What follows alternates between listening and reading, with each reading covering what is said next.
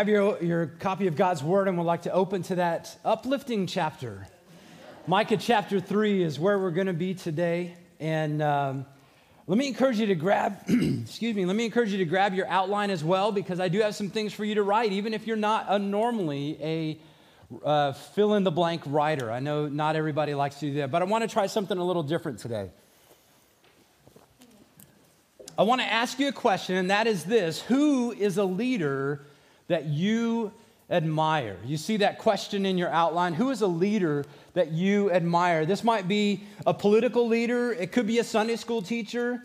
It could be an educator, an influencer, even a family member. I want you to write down that person's name on your outline, and then I want you to write one thing that you admire about that person. What is one thing you admire that person? Go ahead, do that real quickly. Think about it. When it looks like people's eyes are back up here, I'll take us to the next question. Actually, the next thing.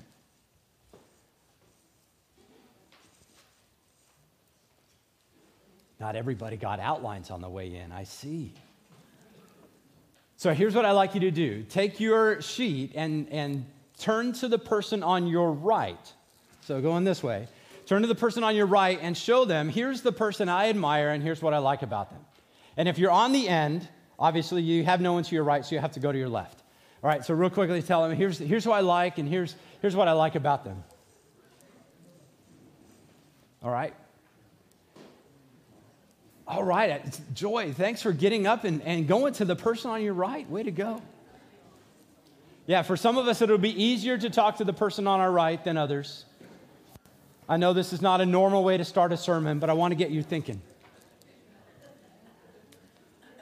All right, so there's a second question on your outline. Second question on your outline. This is going to be a bit more controversial. Who is a leader that you despise, that you detest, that you cannot stand? And what is one thing that you cannot stand about that leader, about that person? Again, it could be a teacher. It could be a political leader. It could be an influencer. It could be a family member. It could be a pastor. Who is a leader that you detest? Write down one thing that you don't like about them. And then, just so we can be an equal opportunity gossiper, I want you to share that with the person on your left. Of course, if you're on the end, you get to share with the person on your right. So kind of share that way. Sandy, you'll just have to in your brain. Okay.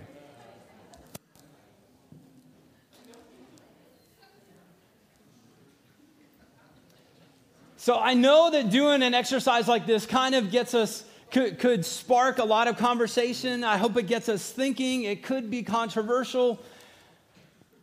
But there's a sad reality in our world, and you kind of maybe gathered it from what Tyler read as we read Micah 3, and that is that crookedness and corruption abound in areas of leadership.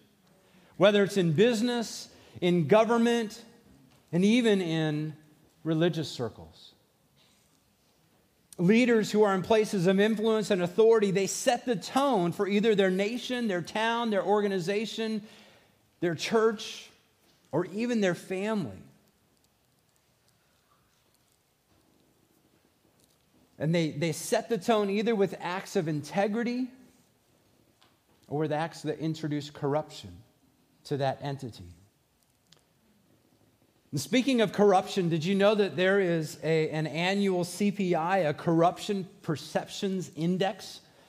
And there's an organization called the Transparency International, and their mission is to stop corruption and promote transparency, accountability, and integrity at all levels across all sectors of society, whatever their standards might be. I don't know a ton about this group, but it was interesting. On Wednesday night, we were praying together, and of course, on our prayer list that you get in the midweek, on our prayer list, the nation that we were praying for this week was Brazil.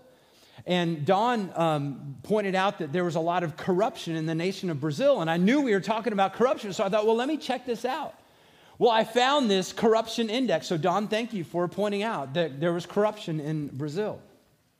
But here's what happens in this annual corruption index, or corruption perceptions index.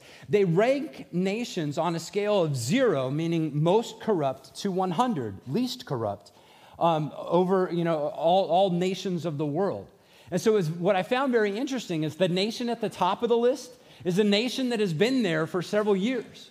Can anybody guess what you think that nation might be? Russia? Did you say Russia? No, Russia's low on the list. Actually, the nation is Denmark. Denmark last year had a score of 90. They are apparently the most open, transparent, and least corrupt nation in the world. But they're not perfect. You know what the most corrupt nation on the planet is? And it's been there, kind of like Denmark's been at the top. This nation's been at the bottom for years. The nation of Somalia with a score of 12. In fact, just last year, they elected a president for his second non-consecutive term. And so he served early in the 20-teens and then now just got reelected. Within the first 6 months of his election, he disbanded 2 anti-corruption agencies in his government. I think he wants to get away with a bit more. In case you're wondering where the United States stands, this year we were at 69. Up from last year, we were at 67. So even we have a ways to go. And unfortunately, as you can imagine, there is also corruption in the religious world as well. There is no shortage of pastors, priests, religious leaders who have used their positions to gain excessive wealth, power, and influence, even compromising the message of the gospel. There have been controversies around sexual abuse and infidelity among leaders in nearly every denomination of Christianity and every religion of the world. And I wish I could say that there was a different story among Southern Baptists. In fact, just last year, a couple years ago, the SBC, the convention, called together or called for the president to appoint a sexual abuse task force. And last year, that abuse task force released a list of 700 pastors and church leaders in the last 20 or 30 years who have engaged in sexual abuse or misconduct of some kind. Now, in a convention of over 50,000 churches and over 14 million people, 700 is a really small number. But even one would be a number that is too big. And sadly, this is not a new thing. When Martin Luther was writing, he wrote against the same kind of corruption that was happening in the church in his day. And as we continue our study in the book of Micah, we're going to see that Micah preached against the very same corruption, both political and religious, in his day. Because our world is stained and mired by sin, we will be in this fight until Christ returns. So let me kind of introduce Micah chapter 3 to you, just kind of give you some bearing on how to look at this, how to read Micah 3, because I don't know if you're like me. Sometimes when I read biblical poetry, it's just challenging. There's so many old words, there's old context that you don't quite get. There's just things that are challenging to read. And so let me just, if you have your copy of God's Word open, I want to help you understand a little bit of how this works. You see, in the first couple of chapters, Micah pointed out the idolatry and the covetousness that was plaguing, and that really made up his first sermon to the people of Israel and Judah. And now here he begins a second sermon, a different sermon, pointed, I think, specifically at the leaders. And if you look in Micah chapter 3, it seems to be divided into 3 stanzas or 3 verses, 3 sections, and each of them 4 verses long. You have the first 4 verses that really deal with the political leaders, that deal with the governing authorities. You have verses 5 through 8 that points out to the prophets, with a little caveat of Micah talking about how he is a different kind of prophet. And then finally in verses 9 through 12, you have a judgment for all, judgment for the whole nation. And for me, as I wrestled with this, there was another image that kind of came to mind, because I noticed as Micah was writing this, he's writing sort of allegations against the leaders, and then he writes God's response. So you see that in verses 1 through 3. His allegation against the leaders, and then God's response in verse 4. And then he goes to the prophets, verse 5, and tells them, here's what you're doing wrong. And in verses 6 and 7, he talks about, well, here's how God's going to respond to you. And then he talks again about his life, and then he finishes by talking about the result that will happen for the whole nation. And I don't know if this will help. I know some of us are visual learners, but I came up with a little picture. It's an ugly picture, but I hope it helps you understand how Micah is positioned out. If you go to the online links, I tried to include this in your handout, but it was too small. But if you look at the first couple verses, again, you have the corruption of the leaders and God's response. Then on the other side, you have the corruption of the prophets, and again, God's response. Micah's perspective, that little thing in yellow. And then together, he finishes by looking at how God will judge the nation because of these two sets of leaders. Kind of looks like a little letter Y, kind of ugly letter Y, but I hope that helps you as you kind of read through this. Maybe if you go back later today or later this week to reread Micah 3, I hope it helps you dive into that or understand it more. But let's dive into Micah's message as he begins with what seems like a charge against the governing leaders. And essentially he's saying that crooked governing leaders will not be heard by God. Crooked governing leaders will not be heard by God. Well, let's think about this for a quick second. What is the role that governing leaders have? Governing leaders are designed to sit in a place of responsibility in order to work toward the flourishing of a nation. They're to set out policies and laws and rules to help make sure the nation is a place that can thrive. They want prosperity for the people, ideally. They should be executing justice by upholding the laws of the nation. And yet, so often, even in our day, we find that the people with the most power, most influence, most popularity seem to be above the law. Governing leaders are supposed to act for the security of the nation, act for the good of the nation, the state, the city, and the town. And yet, what do we often see? There are some people who genuinely desire to serve.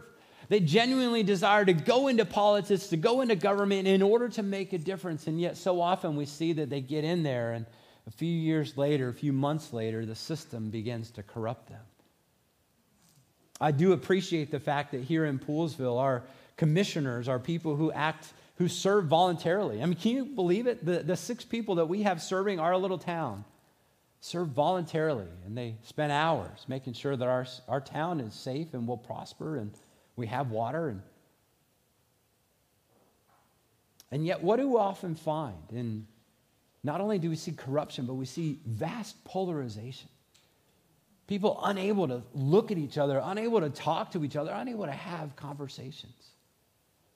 There's people who gain a lot. There's personal gain that happens.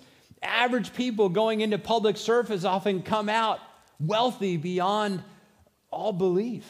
And we wonder, how could that happen? Many of them are seeking the good of the party above the good of the nation. And I wonder if this might be one of the reasons why God calls us to pray for our leaders so that there is peace for us and peace for our nation.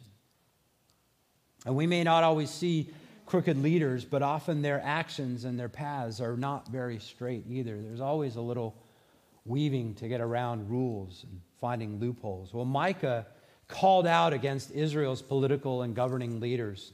He says in the first 3 verses, "And I said, hear you heads of Jacob, you rulers of the house of Israel. Is it not for you to know justice?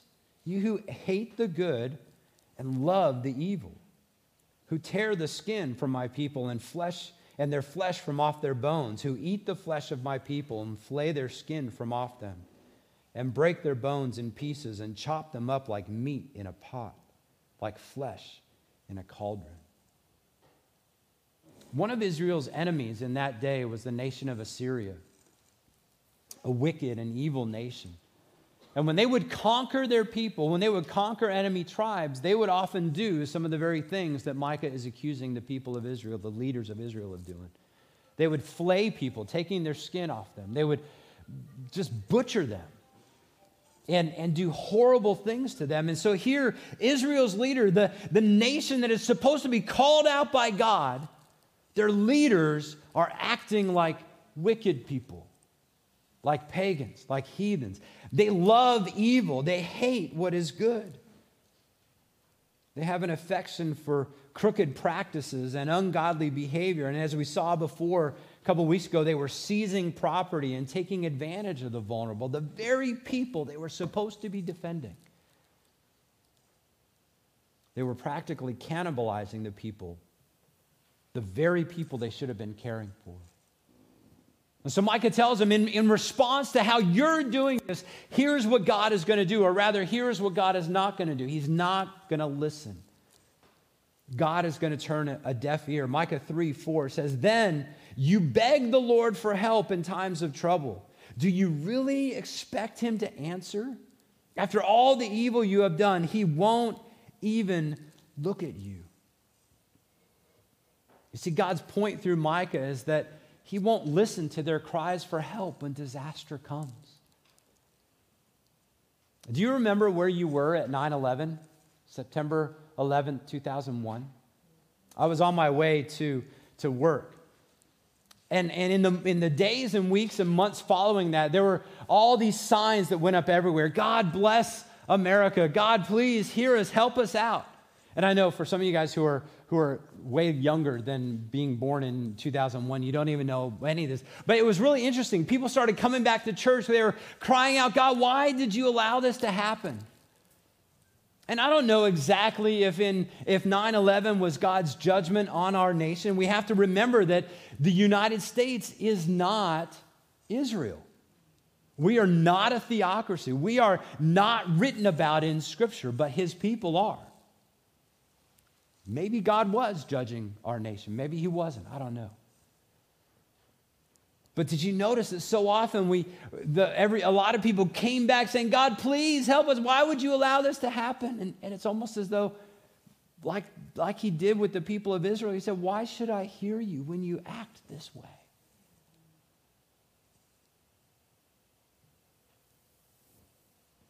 When challenges do come, and I think there will be challenges until we all get called home. When challenges do come, I pray that we individually and us as a nation, that our leaders would cry out to God from a place of justice and uprightness, not from a place of entitlement, not from a place of saying, I'm an American, I shouldn't have to endure this. Baloney. God is God. And he will allow what he will allow. May we humble ourselves before him. May our leaders humble themselves before him. But Micah's message wasn't only for the political leaders. You see, he also prophesied against the religious leaders, essentially saying that corrupt religious leaders will not hear from God. Corrupt religious leaders will not hear from God. When you think about it, what is the purpose of a religious leader or a spiritual leader or a pastor or a priest? Ideally, we're supposed to preach the word of God. We're supposed to study this and make sure that what is in here is conveyed out of our mouths so that we all can understand it. Religious leaders in other sects and other denominations and other religions, obviously, they're intended to preach and teach and guide people into things that would lead them in the way of that religion. Thinking specifically about the Christian church, religious leaders, pastors, elders are supposed to shepherd the people of God. We're supposed to care for those in need, especially the weak and the disadvantaged. And often we do see that. And I hope that your religious leaders, your elders, your pastor, are men who lead this way. But as I mentioned earlier, too often we've heard of pastors and religious leaders falling into sin, getting tripped up by various vices, taking advantage of weakened and vulnerable people, getting excessively wealthy by preaching a gospel of prosperity. If you'll only give me a little bit more, God will surely bless you. That's not the way that God works. And in Israel and Judah, the religious leaders, the prophets, were not preaching the word of God. They were tickling people's ears. What do you want to hear? If you just feed me, give me a little more. I'll tell you exactly what you want to hear. I'll preach blessing if you just fill my pocket, fill my stomach, right? Look at what Micah says, beginning in verse 5 of chapter 3. Thus says the Lord concerning the prophets who lead my people astray, who cry peace when they have something to eat, but declare war against those who put nothing into their mouths. And rather than turning to God and His Word for a message, they were turning to people and say, if you feed me well, I'll preach prosperity to you.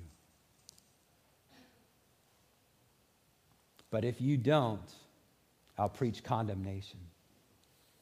And what a corrupt way of acting and preaching. And as a result, Micah tells them that they will not hear from the Lord because it will be a season of darkness. Look at verses 6 through 7. The New Living Translation says it this way: Now the night will close around you, cutting off all your visions. Darkness will cover you, putting an end to your predictions. The sun will set for you, prophets, and your day will come to an end. Then you seers will be put to shame, and you fortune tellers will be disgraced. And you will cover your faces because there is no answer from God. You see, the way that prophets worked in Micah's day is prophets were intended, they would get a special revelation from God, and they were intended to go and preach that and share that. And what God is saying is that because you're not preaching my word, because you're not telling people what I've told you to tell them, you're telling them whatever they want to hear, you're not going to hear from me ever again. It's as though I'm going to plug your ears and I'm going to cover your eyes and you will not see this. In fact, a couple of hundred years after Micah's prophecy, after the nation returned from exile, there was a period of spiritual darkness. For roughly 400 years, there were no prophets in Israel. We have no clear word that God was speaking to the Israelites through prophets. There was silence from God. There were people acting justly. There were people returning to true biblical worship. They were reading the word. They were sacrificing. They were doing all the things they were supposed to do, but there was no special revelation from God, at least as far as we can tell. In fact, in our Bibles, the little one page, the blank page that you might have between Malachi and Matthew is 400 years of Israeli history. No word from God. Blank. And in our day, and I think this may very well be because of the corruption that they saw in the prophets and the religious leaders. They were filling their bellies and patting their pockets, and that resulted in silence from God. And in our day, the matter of compensation for pastors is often a touchy subject. I've heard it said some churches have this mentality: Lord, if you keep him humble, we'll keep him poor. Right? And then there are others who don't have a biblical mindset, and they're essentially paying their pastors like CEOs. People who are making so much money that it dishonors God. They have no reason to depend on it. And I'm grateful for the way that we've tried to strike a healthy balance here. Enough to provide, not too much, not too little. So thank you. But Paul writes that a pastor, an elder, must not be a lover of money, 1 Timothy 3:3, or greedy for gain in Titus 1:7. And so I want to encourage you, as you pray for your elders, as you pray for Carl and Vern and Brian, and even especially Ermal and me, because we do receive compensation from the church for the work that we do. Please pray that contentment would mark our perspective on money. And pray that we would continue to be motivated by the ministry of the word and guided by the Spirit, and not by any worldly gain, whether that's money or whether that's acclaim, whether that's fame, whether that's being liked. May our ministry be guided by the word. Please pray for us in that. And both the religious and the political leaders of Micah's day were failing the people. And more importantly, they were failing God's expectations. And so the very last stanza, we're going to skip over one verse. We'll get back to that. But the last stanza, Micah essentially communicates that calamity is the result of failed leadership. Calamity is the result of failed leadership. And because of how the leaders led the nation, destruction and calamity would ensue. Verses 9 through 12, look at what it says. It says, "Listen to me, you leaders of Israel. You hate justice and twist all that is right. You're building Jerusalem on a foundation of murder and corruption. You rulers make decisions based on bribes. You priests teach God's laws only for a price. You prophets won't prophesy unless you're paid. Yet all of you claim to depend on the Lord. No harm can come to us, you say, for the Lord is here among us. But because of you, Mount Zion will be plowed like an open field. Jerusalem will be reduced to ruins. A thicket will grow on the heights where the temple now stands. Did you notice how Micah hit on each category? He hit on the political leaders, he hit on the prophets, and he hit on the priests, the people who would perform the sacrifices. And yet, what an indictment. The bribery, the corruption, the murder, the false teaching. This marked the religious and the political leaders of Micah's day. And in case you're not quite familiar with Middle Eastern, with Israeli geography, the city of Jerusalem sits on top of a mountain, really on top of several mountains, and is surrounded by a few others. It's a very secure place. And one of those peaks on that mountain is Mount Zion, where the temple sits. And God says that when this destruction comes, that mountain will be plowed like a field. Living here in and around Poolsville, we see a lot of open fields, and there's a few times a year when we get to watch them be plowed. And we notice, if you notice, that it doesn't often happen on the mountains. Sugarloaf Mountain has too many trees and too many rocks to be a good place to grow things other than the trees that kind of grow there naturally. It's not good farmland. And it seems like God is going to tear up the ground, tear down this mountain, if you will, in order to start something new, in order to rip away from the people the very thing that they had their confidence in. Because their confidence ultimately wasn't in God. And in about 587 BC, roughly 150 years after Micah served, after he prophesied this, the nation of Babylon came in and destroyed Jerusalem, destroyed the temple, tore it to pieces. Micah's message and God's judgment came to fruition.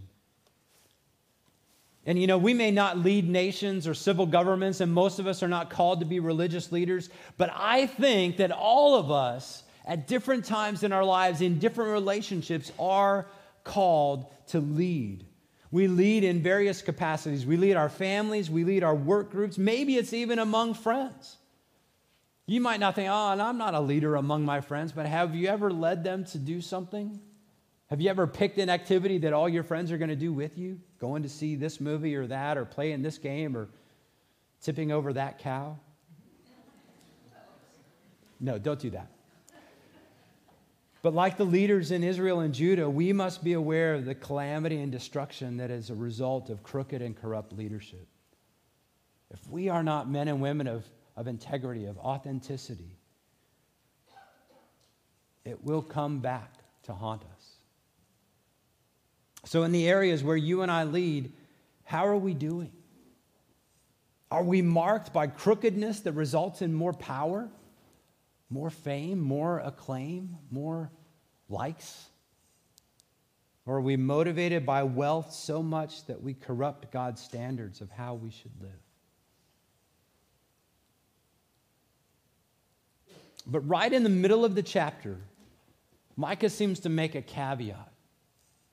And he contrasts his calling, the calling that God had placed on his life, with the activity of the false prophets. He said, I'm not a prophet like you. I'm doing it a little bit differently. And essentially, I think we could say that Micah in some ways is providing characteristics of godly leaders. He's helping us understand what the true leader who is from God, what they should lead like. Look at what it says in verse 8. He says, but as for me, I am filled with power, with the Holy Spirit of the Lord, and with justice and might, to declare to Jacob his transgression and to Israel his sin. And let's consider briefly the three characteristics that Micah lays out. Because I think, first of all, Micah tells us that a godly leader should be empowered by the Spirit of God. A godly leader at home, in the workplace, in your neighborhood, if you get called into government, in the church, needs to be empowered by the Spirit of God. Rather than using crooked tactics and corrupt methodologies to gain power, God's leaders should be empowered by the Spirit of God. And the Bible communicates that if we are God's children, if we have responded to his call, if we said, yes, Jesus, I know that you died on the cross for my sins, I believe. God, the Bible tells us that we are endowed, we are gifted with his Holy Spirit. And the Spirit indwells us to serve him and to serve his people. The Spirit helps us to pray. It guides our activity. He grants us boldness when needed and gives us words to say. So I pray that we would repent when the Spirit convicts, when he says, no, don't do this, that we would repent and turn. And may we respond when the Spirit prompts us to action, even at our own expense. Godly leaders need to be empowered by God's Spirit. But secondly, godly leaders need to execute justice by God's standard. Micah says that he acts with justice and might because of the empowerment he has from God. Justice should be an equal justice. It's not tipping the scales in favor of one person. It's not going to the rich and saying, yeah, I'll help you because you have the ability to help me back. And it's not changing the standards for the poor. Sure, we need to look out for them. We need to help them, but it's not changing the scale. God's standard is holy and just. God detests when we show favoritism. We shouldn't bend the standards in favor of the poor, and we shouldn't pander to the wealthy, and we certainly should not get personal gain from our execution of judgment. But finally, a godly leader should be willing to expose sins according to the Word of God. You see, it's sometimes difficult for us to want to confront sin. We want to speak grace and mercy. We want to overlook what people might be doing wrong. We do want to speak grace and mercy, and we should, but that doesn't mean that we redefine what sin is and what sin isn't. The question becomes, whose sin do we expose, and to whom do we expose it? Well, the New Testament gives us some insight in that. First of all, we expose and address our own sins, confessing our sins to God and to those we've offended. In Matthew chapter 7, verses 1 to 6, Jesus told his listeners when he was in the Sermon on the Mount, he said, do not judge others, and you will not be judged, for you will be treated as you treat others. The standard you use in judging is the standard by which you will be judged. And why worry about the speck in your friend's eye when you have a log in your own eye? Let that imagery sink in. Have you ever had that little dusty thing in your eye? He's trying to help us see we've got a plank sticking out of our face. How can you look at the speck in your brother's eye when you've got this log?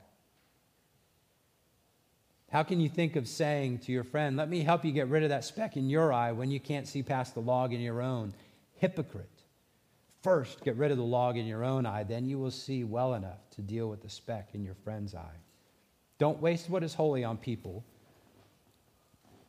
who are unholy, and don't throw your pearls to pigs. They will trample the pearls and then turn back and attack you. And essentially, I think Jesus is saying is when we have our house in order, when we are in a good place, when we are justified before God, when we've repented of our sin, then we can use that equal standard and address sin in other people. Exposing the sins of brothers and sisters in Christ, members in the church.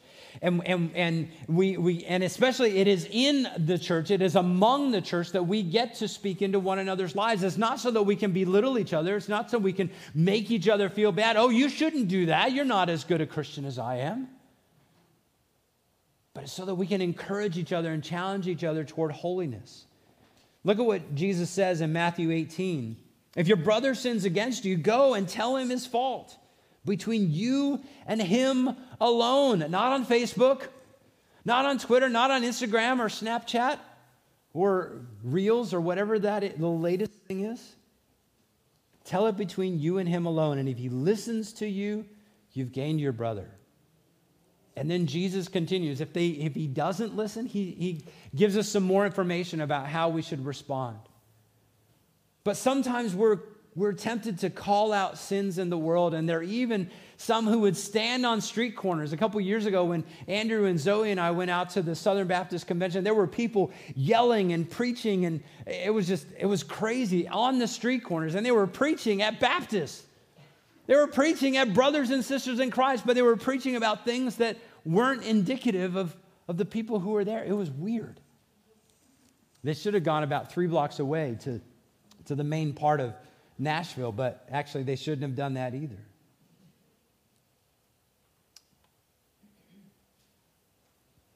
Paul says this in regard to people outside the church. He says, "For what have I to do with judging outsiders?" 1 Corinthians 5:12. "Is it not those inside the church whom you are to judge?" We do need to address sin in the world, but it's not going to be on a big global scale. I think it's going to be one-on-one as the Spirit leads us, as we get to witness and evangelize. But ultimately, it's inside the church that we get to bring correction to one another. See, ultimately, God will judge the rest of the world. We are called to help each other move toward holiness.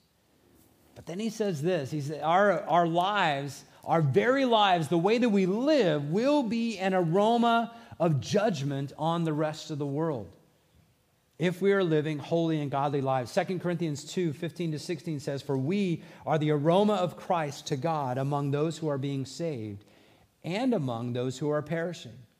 To the one, a fragrance of death to death. To the other, a fragrance from life to life.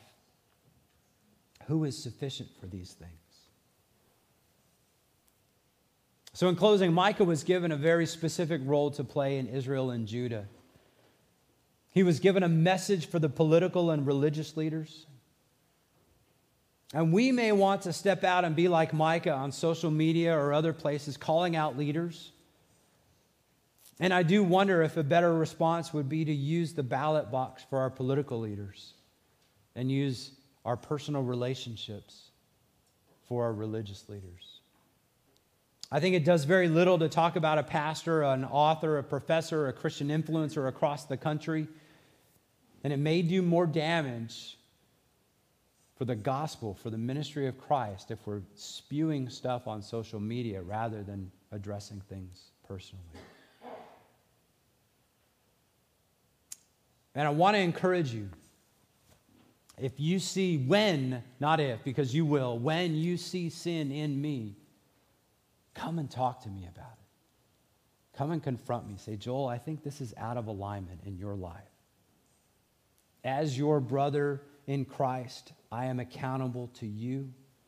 I'm accountable to God, just as you are accountable to me and accountable to God." But I think finally, Jesus is our best example of a godly leader. When he walked on earth, he was called to read from the prophet Isaiah, and he read at that time, "The Spirit of the Lord was upon me." And he came to execute justice. And he exposed our sin, and then he went the extra step. He didn't just expose and say, "Y'all are sinners," but he said, "Let me take on your sin, on myself, on my perfect being, and bear the sin of the world." He took our judgment. He took the calamity that we deserve. And so I want to encourage you, if you've not yet trusted Jesus Christ as your Savior, understand that because of your sin, there will be a time of judgment. Because of my sin, there was a time of judgment. There will be, and Jesus paid for that. And I pray that you would respond by trusting in Jesus Christ as your Savior. And I'd love to talk with you about that, what that means to be a follower of Christ. Well, at the beginning, I asked you to write down a couple of names. Good leaders, bad leaders. And as we close, I want to encourage you to write down the crookedness or corruption that the Holy Spirit may have been exposing in your heart. What is something that the Holy Spirit might be convicting you of? We're going to sing in a moment, and then after that, we'll have a moment of silence. And maybe just pray and say, "Spirit, help me to root this out of my life, that I might be holy before you in all the areas that you call me to lead. We may not all lead in big ways, but we will all lead at some point, and I pray that we would lead with godly integrity. Let's pray. Father, we do thank you for your word. Even the difficult word as this chapter has been, Lord, help us to understand the seriousness that you call us to when you call us to lead, when you call us to teach. So, Lord, in those places, help us to be men and women who truly honor you, who exemplify you, who are people of character, of godly, biblical character. And we pray that we would serve wholeheartedly for your glory and your glory alone. Help us by